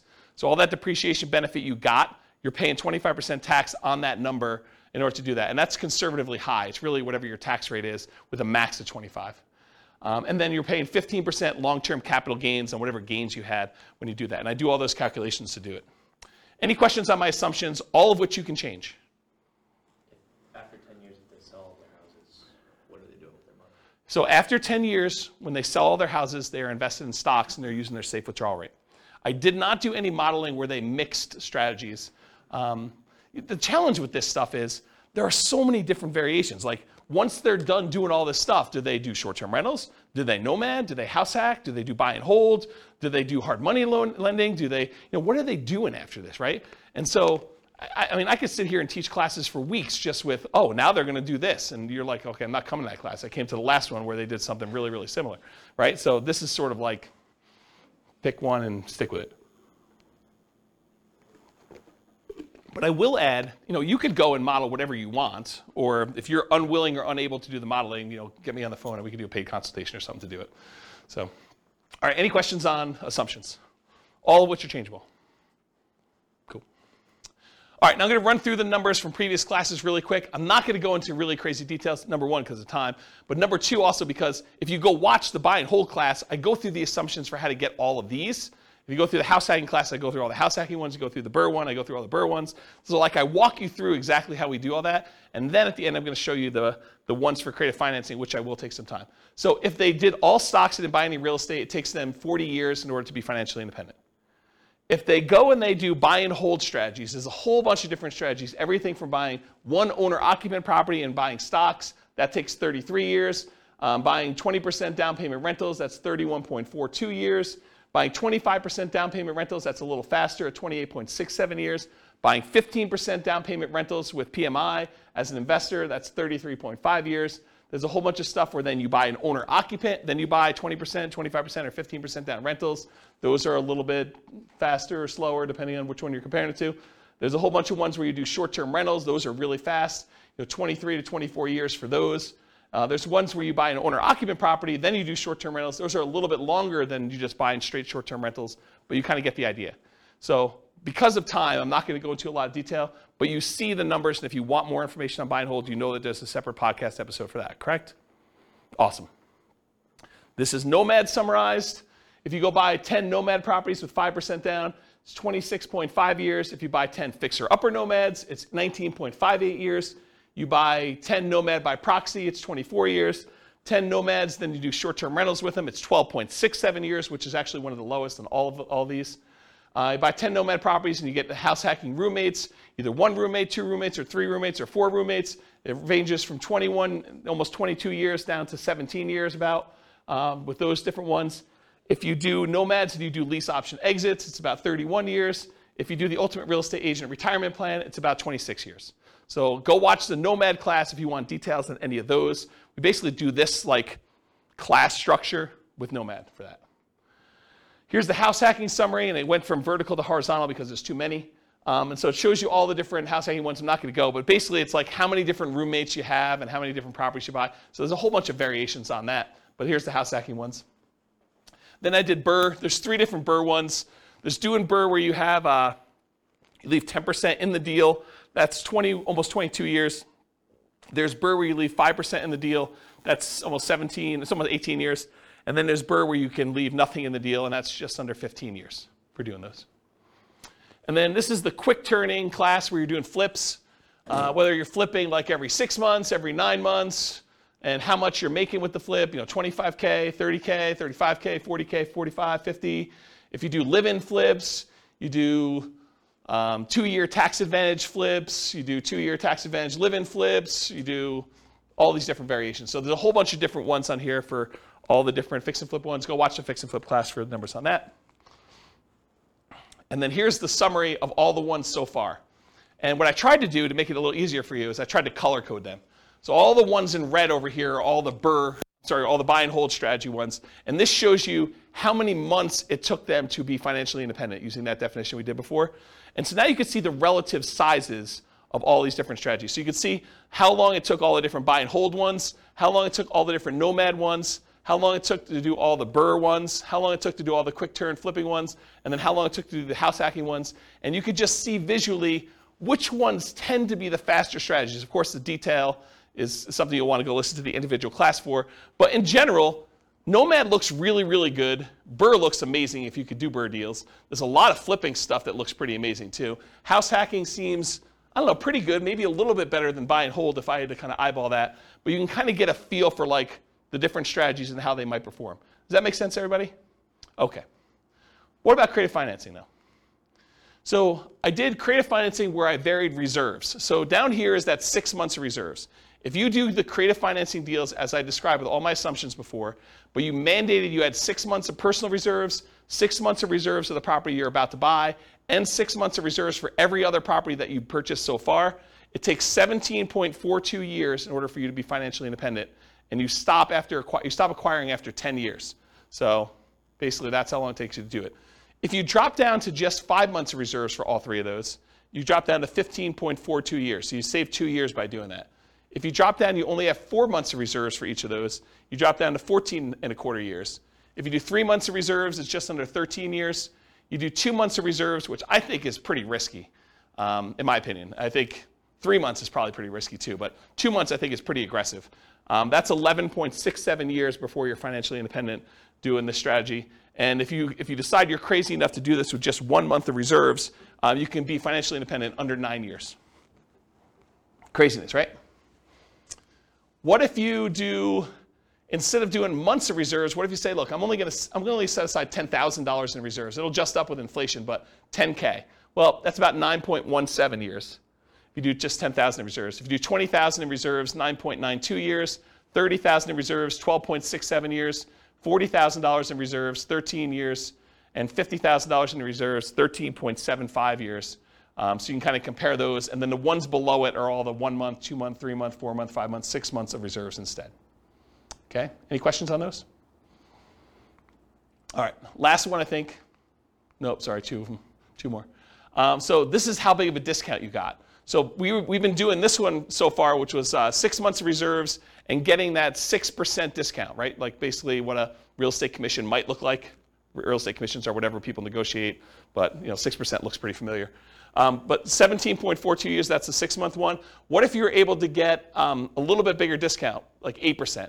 That's 13.67 years. What happens if you're able to get 10% of discount? That's 11.92 years. What happens if you're able to get a 12% discount when you buy them? That's 10.67 years. So getting a discount does matter, in doing this. What about by buying period? What if you said, I'm only going to do this for 5 years? Well, it takes you 35 years in order to become financially independent. If you only do it for 5 years, then you just let your money grow in the stock market. And remember, they're saving about $1,000 a month. Okay? What if you do it for the 10 years I said? That's at 17.42 that we covered already. And then if you decide to do this for a little bit longer, 15 years, you're financially independent after 12.67 years. So a little bit faster if you decide to do it longer. So I just wanted to show you that. Okay, so this is the same thing I showed you before. Now I just slid in this whole red section here for all the creative financing so that you can get a visual of like how effective these are compared to these other strategies. And it's super effective, right? I mean, I think the creative financing ones, and I did all the variations that we just covered, it's pretty fast compared to almost everything else we've done. It becomes one of the fastest strategies depending on like what you do and your assumptions about it for doing that. Is that surprising to anybody? A little bit? It's a lot of work though, right? It's not like doing Nomad. You just buy a property every year and you live there. This one's like you're out there hustling and buying properties and doing things and putting tenant buyers in there and negotiating and structuring all that. Any final questions on this? Is that helpful? Is like this slide, especially with the colors, I took a lot of time to write the color thing for you guys. I had to write special code for that. Like it was non-trivial. We good? Okay. So in conclusion, the assumptions for this modeling matters a lot.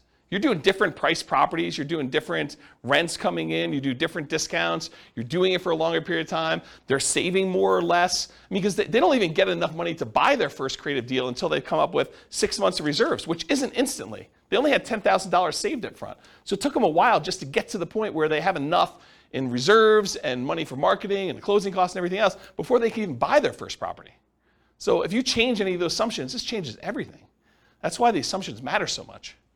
So if you change reserves or market conditions, the appreciation rate, rent appreciation rate, the price, interest rate, rent, vacancy rate, maintenance, property management, tax insurance, all those things are going to have an impact on those numbers. The stock market rate of return or what you're investing in, and it's not just the return, it's also your risk profile. Investing in the stock market is a very different risk profile than investing in bonds or crypto, if you guys are into that, right? Their target monthly income retirement, we said they needed $5,000 a month in order to be financially independent. If it was $8,000, that's very different numbers as well. The safe withdrawal rate for any money they have in the stock market, that's going to come into play. The number and the frequency at which you buy these properties is going to be a factor. And then how big of a discount or the profit you make on each deal or the cash flow you make on each deal is all going to matter too. Then the strategies that work best in that market may differ. So just because I used all these assumptions doesn't automatically mean creative financing is always better, or house hacking is always better, or BRRRR is always better, or whatever. Like different markets will have different ones that are better. So you do the math for your situation, and you can go to realestatefinancialplanner.com/model, and over time, it's not all done, but over time, the reason why I'm doing the individual city podcast is going to have each of the cities have their own numbers done for these. So I'll pick whatever the city prices of houses are for there, and their rents and their taxes and their insurance, and I'll run through all the buy and hold, all the house hacking, all the nomad, all the creative ones, and I'll show you the numbers for that city specifically, and that'll all be at that realestatefinancialplanner.com/model page. You'll just pick your city and I'll do it, and then you can copy your city to your thing and make adjustments from there. And then I'll be able to show you which cities are better, which I haven't really done a lot of work on, but that's where we're headed with that. Yeah, questions? Can you remind me for the reserves? Yeah. What assumptions do you assume they're invested? Do you just assume they sit in In stock market. Okay.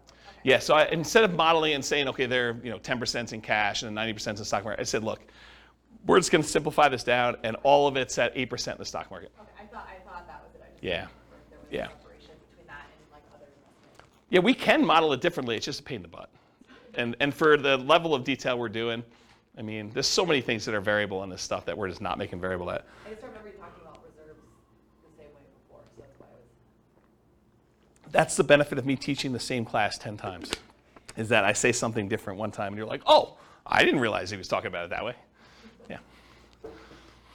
Okay, any questions? Because that's all I got, and I am like at time, and COVID voice and everything. Is that helpful? Like a crazy creative financing class? Not probably what you were expecting coming in, right? You thought I was going to teach you how to do creative financing, which I may still do another class, but this is sort of like, hey, now you know more about creative financing and the risk and scalability and how it performs, and I think this was the class that most people didn't know they wanted but do need. So at least that's my take on it. You tell me if I'm wrong. Helpful? Yeah. Okay, good. You're very welcome. Any final questions before I stop recording? Awesome. Well, thank you all for coming. I do appreciate it. I will see you all next week for partnerships. With home prices up, mortgage interest rates up, and rents up but not quite enough to counteract the higher prices and interest rates, cash flow on rental properties in Sugar Land is harder than ever. Book a call with the Real Estate Financial Planner to apply our proprietary 88 strategies to improve cash flow on your rentals. See the show notes for a link to schedule your call and improve your cash flow today. If you're a real estate agent, lender, or professional in Sugar Land that wants to help our real estate investor listeners, consider reaching out to learn about collaboration opportunities with this podcast. We'd love to add more value to our listeners by having you assist our investors buy, sell, and finance their real estate investments. See the show notes to schedule a call to discuss collaboration opportunities.